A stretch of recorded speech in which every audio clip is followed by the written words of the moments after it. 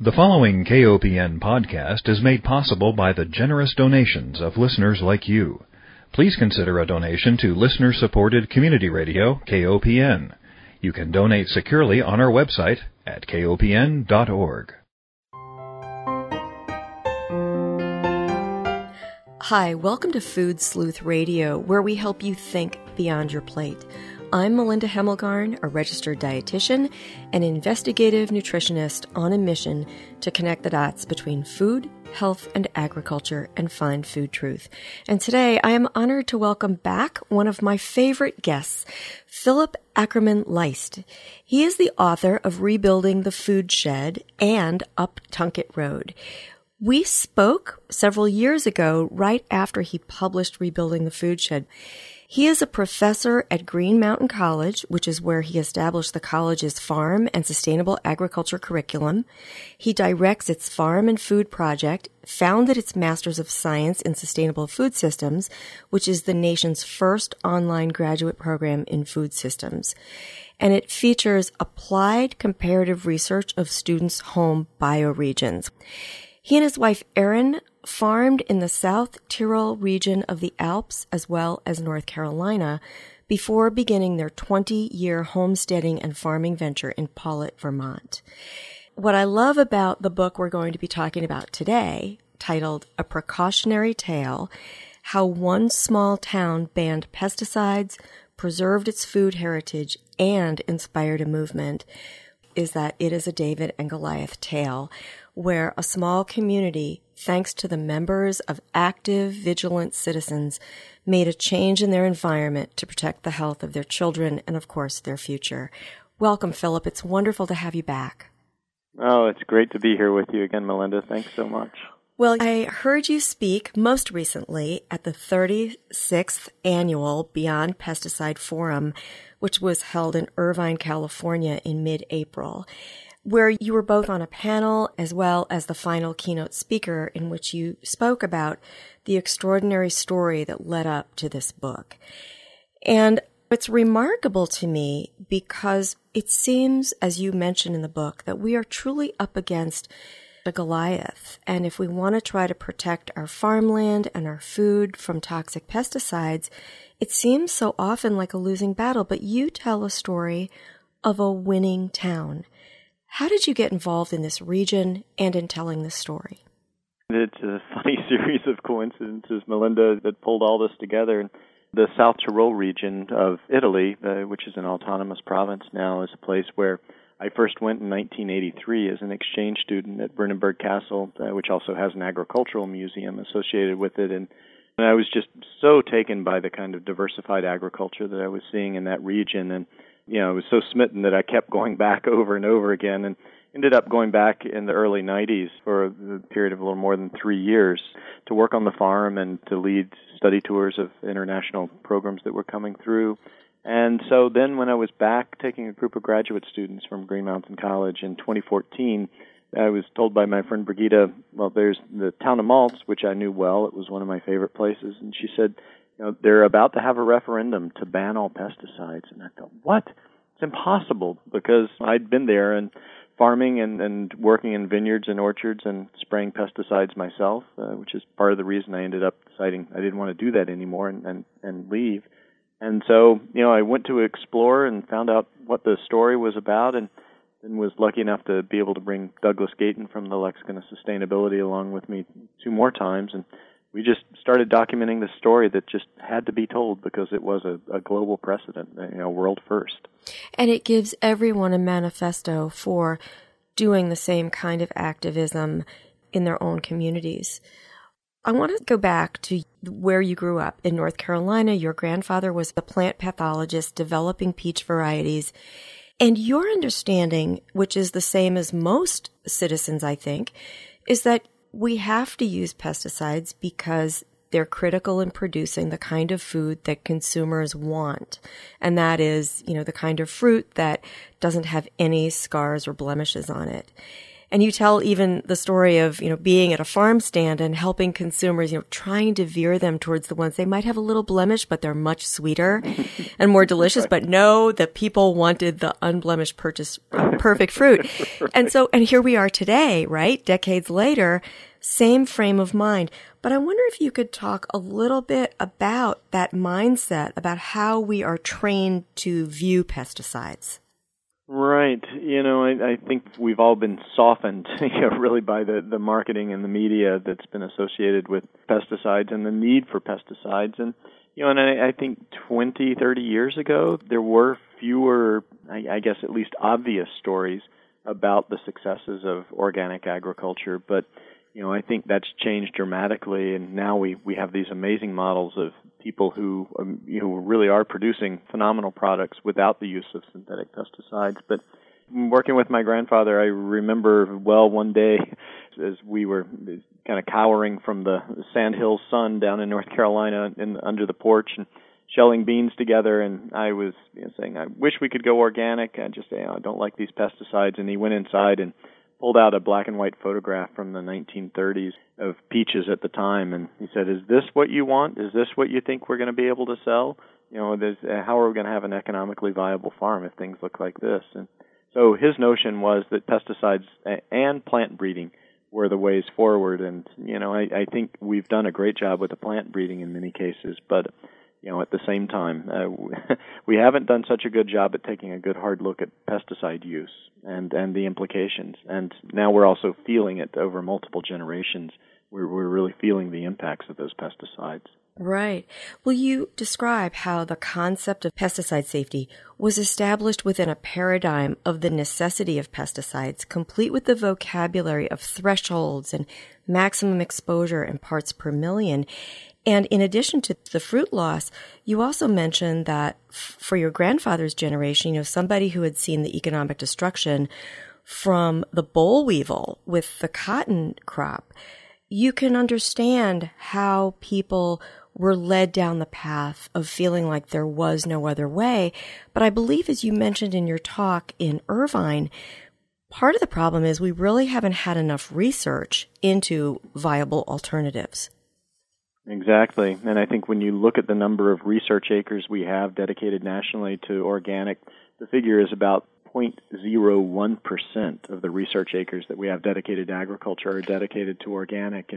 And that's a real travesty. So that it's clear that needs to change. And then, we also have to do a better job of sharing the stories of where those successes are evident. And certainly the Rodale Institute is a great example with their farming systems trial that they've done for more than 3 decades now, where they're growing side by side conventionally and organic products. So I think that's a big part of it. And then when you look at organic too, in my mind, there's virtually no reason that we can't grow vegetables organically. I mean, that's been well proven. And my own experience with livestock, we can manage livestock very well organically and successfully. And fruits are more challenging. There's no question about that. But there are the models out there now, and we need to do a better job, not just doing the research, but really sharing the on-farm research that the farmers who are successful organically are, already have. Their databases are there and ready, and the farms are open for inspection for people to see how they're doing it. Right. Well, what I love about your book is that you start off chapter 1 about drift. And while you describe the drift that happens in malts with regard to the big apple industries moving up the mountains because of climate change, we here in the United States are also suffering with drift. I know farmers who have lost economically from drift from a neighbor, pesticide drift. Now in the Midwest, where I live, we are seeing more spraying due to resistant weeds. And so we're seeing damages due not only to commodity crops now, but to vegetable gardens and fruit trees and nut trees. So I think that this book comes at such an opportune time for everyone to stop and rethink the way we're farming. So let's visit this beautiful part of Europe, northern Italy in the Alps. You visit malts, you find out that a farmer has suffered from drift, and the community comes together to find an alternative way. How did they do that?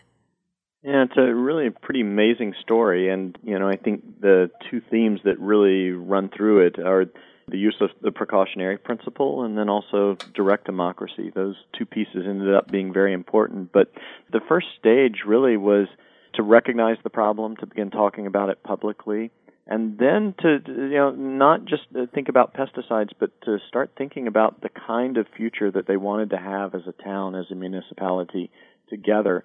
And did that need to include pesticides? And if it did, what would that look like? And if they were just going to transform their communities into these apple monocultures, was that what they wanted? And those conversations, they began to decide that that wasn't it. That wasn't what they wanted. And so as they started to bump up against the issues of pesticide drift for the organic farmers and the grain renaissance that was happening there, and even having an organic hotel in town, they started to realize that they had a niche that they could capitalize on, and that would really give them the kind of future that they were looking for collectively.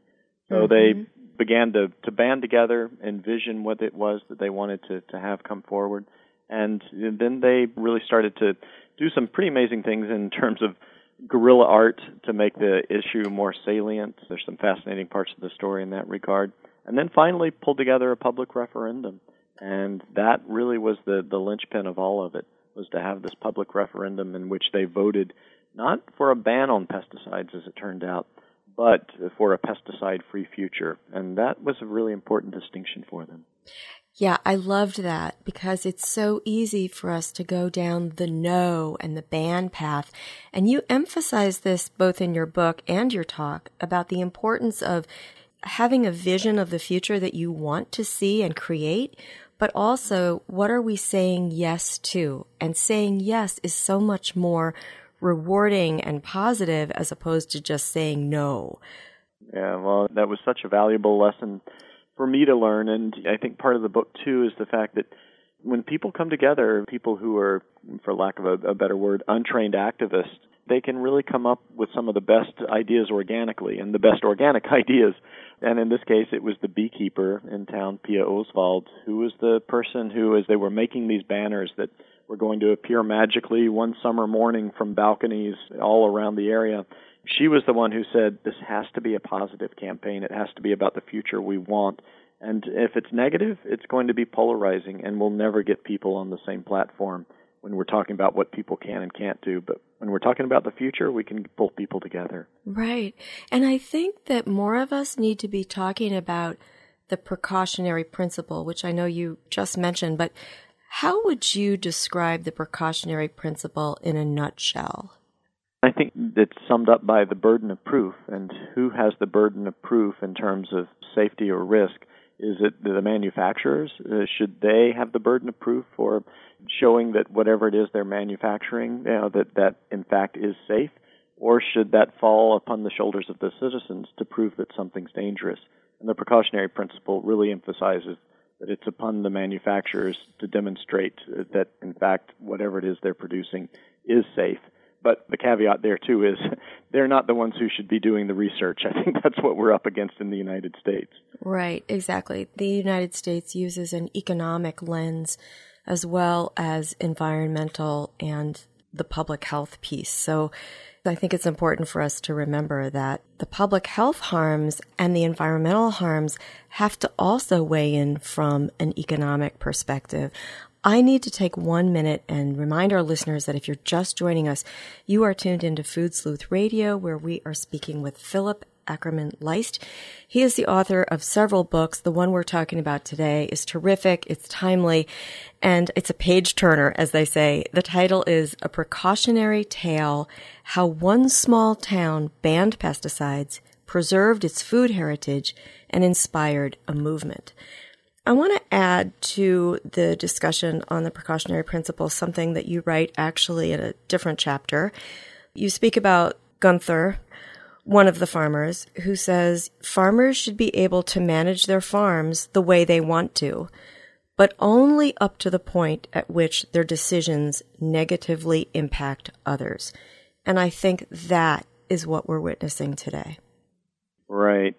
And that was a really critical piece in the early stages of the discussion for the people there. I mean, they did want to have farmers feel that they weren't trying to infringe upon what they were doing. But at the same time, when pesticides move by air, by water, through the soil, then we've got to recognize that there are impacts there. And so it was a wise move at the very beginning for them to try to make sure that they weren't polarizing the discussion initially from the outset. Yeah. And I also think, I've been in large auditoriums where people with high-level degrees from agriculture programs have spoken out against the precautionary principle as a way to voice concern about stopping progress. But you also explain that taking the precautionary approach doesn't mean stopping everything or not doing anything or blocking progress. It simply means looking for alternatives, using democracy, and as you mentioned earlier, reversing the burden of proof.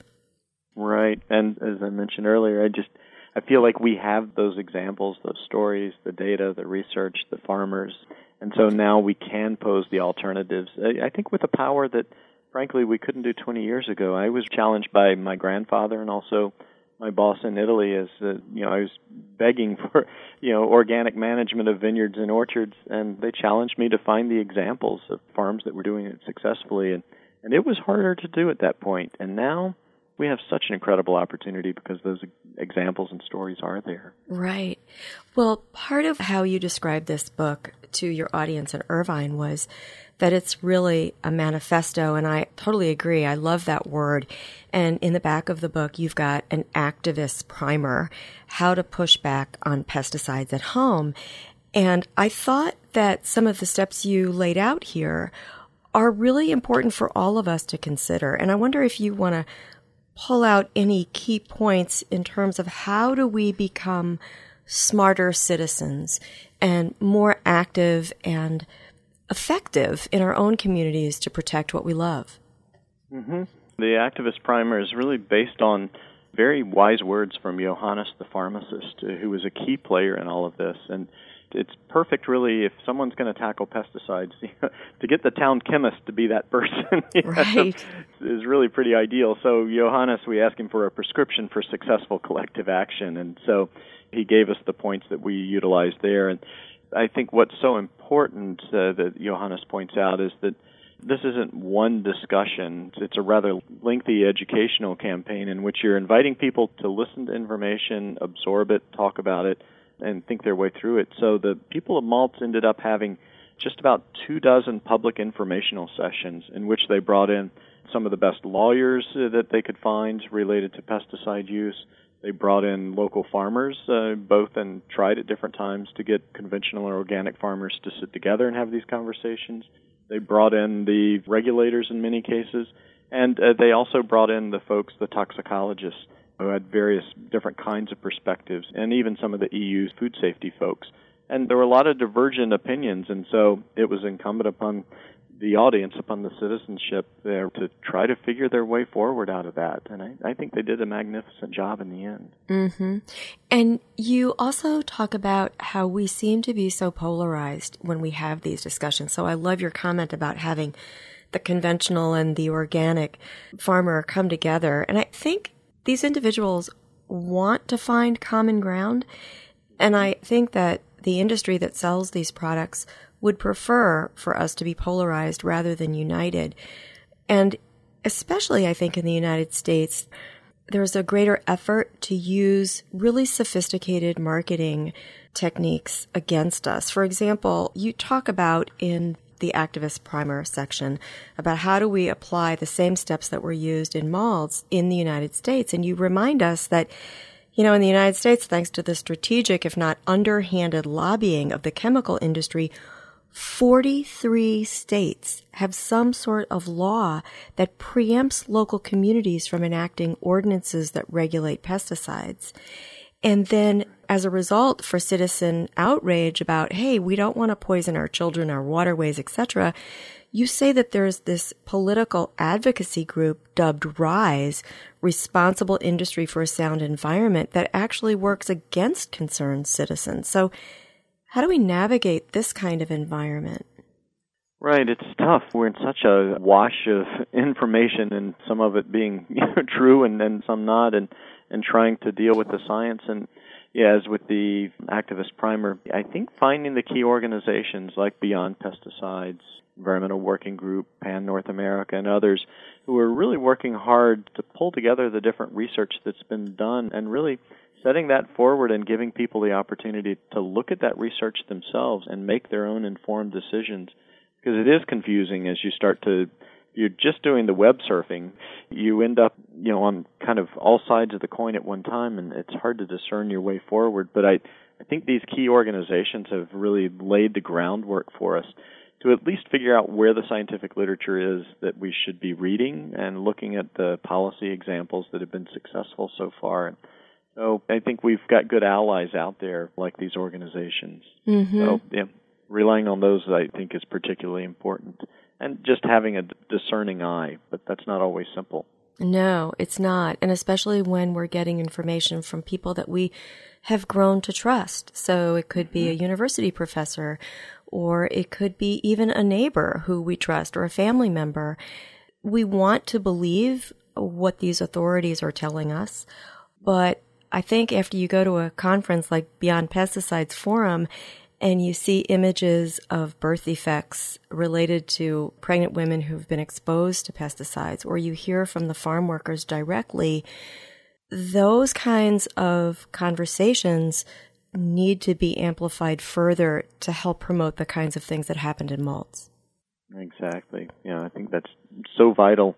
And I feel like there's a rising awareness of these issues. I don't know if that's your take or not, but I do, talking to various people, I'm sure there are those who are bewildered or numb, but I think it's just so critical to dive into this issue with so many chemicals out there in our environment. And when you look at the fact that now over half of the children in the United States are chronically ill, it's not something that we can ignore anymore. Even if it's not for ourselves, it's for our children and grandchildren. Exactly.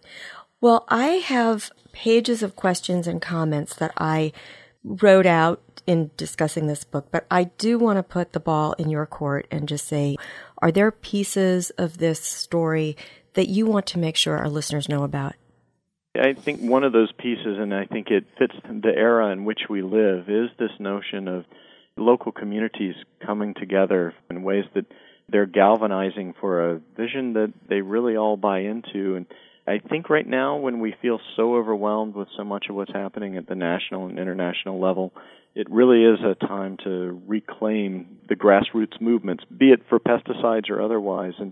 And I hope folks look at direct democracy as well, and this ability to put issues forward, and first of all, to galvanize public support, and then to get people to rally together. And I think it's really amazing in the malt story to look at the people who came together, such a diverse cast of characters, and had a pharmacist who played a key role, a pediatrician, a veterinarian, a hairdresser who ended up becoming one of the first organic hairdressers in all of Italy as a result of this, different restaurant owners, hotel owners. It's just incredible to see that cast of characters. And I think sometimes when we think about political movements, we think about the people with whom we're immediately in touch or that we're attuned with. And in this case, people had to let down a lot of those barriers. And so that certainly is a lesson for us in the United States right now, as we have these grassroots or sometimes progressive movements, we need to be open to trying to bring as many people to the table as we can. I agree. And I think there is so much power in unity and coming together and working in solidarity. I would recommend that people not only read A Precautionary Tale, but that they also go back and read the book that you wrote in 2013, Rebuilding the Food Shed. I particularly like the way in which you talk about food and rebuilding our food sheds in terms of rebuilding democracies. And when I travel around the country, I see a lot of communities that are really struggling. And I think about the kind of food that those people have available to them. And then I think about communities, many of which are in Vermont and in places where there is thriving, sustainable agriculture. And there's art, and there's music, and there's creativity, and there's excellent food. And I just think that if we had a choice, which community would we want to live in and raise our children? So that's the future that I see. And I think Rebuilding the Food Shed helps paint the picture of how we can get there. Well, thank you. And I've been fascinated with this notion of what I've called Food Shed as New Democracy, because obviously food and water, healthy air, all of those things are part and parcel of what we have. And food is so celebratory when we have the opportunity to really dig in, and it reveals our individual identities, and with the fusion, it also really shows us the way forward that we can also combine these various cultural ideas and influences. And so it's a celebratory act when things are going the way they should. And so I think that's something that we need to remember and really try to focus on as we move forward. Do you want to give our listeners a charge? Well, it's probably really to look around at community and environment, understand what's happening, first of all, to the children. And I think whatever is there that's present and that poses both opportunities and challenges for our children, I think then that should be the point of action, is what they need to do. And in fact, Ulrich, the mayor of Maltz, he said that the most meaningful comment that came to him at one point early in this whole initiative was that there was an older woman who came up to him just after he'd been elected and said, Uli, as they call him in town, that's his nickname, she said, Uli, if you protect the children, then you've protected all of us. That's all we need you to do. Wow. If only we made all our decisions based on that one observation. I want to direct people to websites where they can learn more about you. Certainly, Green Mountain College is a national example. It is exemplary with regard to turning out students who are thinking in this way. But you've also partnered, as you mentioned earlier, with Douglas Gayton and Toppling Goliath, and you've got a website, www.topplinggoliath.org, and we'll make that available to our listeners. Is there anything you want to add briefly about the power of storytelling that you've learned in working with Douglas? Douglas has been a wonderful mentor in that regard, and there's so many pieces that he's taught me. And I think as advocates and activists, we really need to follow his model of trying to not only dig out the stories, but also help communities tell their own stories. It's not always about us going in as journalists or authors. It's really going in to help communities tell their own story. That's a really powerful piece. And then to be platform agnostic, as Douglas calls it, so that we reach all audiences and generations that we can. So with pop-up shows, with websites, with books, with videos, all of those pieces kind of penetrate into different sectors of our society. And I think that's really important because we need everybody on board. It's not just a certain elite or certain folks who are comfortable with one kind of technology or another. Well, I want to thank you so much for this book and for all of your work. I need to close, but I want to thank our listeners for joining us. I want to remind everyone that Food Sleuth Radio is produced by Dan Hemmelgarn at KOPN Studios in beautiful downtown Columbia, Missouri. And most of all, I want to thank my guest, Philip Ackerman Leist, author of Rebuilding the Food Shed, as well as the book we've been talking about today, A Precautionary Tale, How One Small Town Banned Pesticides, Preserved Its Food Heritage, and Inspired a Movement. He is a professor of sustainable agriculture at the beautiful Green Mountain College in Poultney, Vermont, and he also is proud to be the founder of our nation's first online graduate program in food systems. So thank you so much for all of your time and your work. Thank you, Melinda, for sharing so many different stories that I always listen to and relish.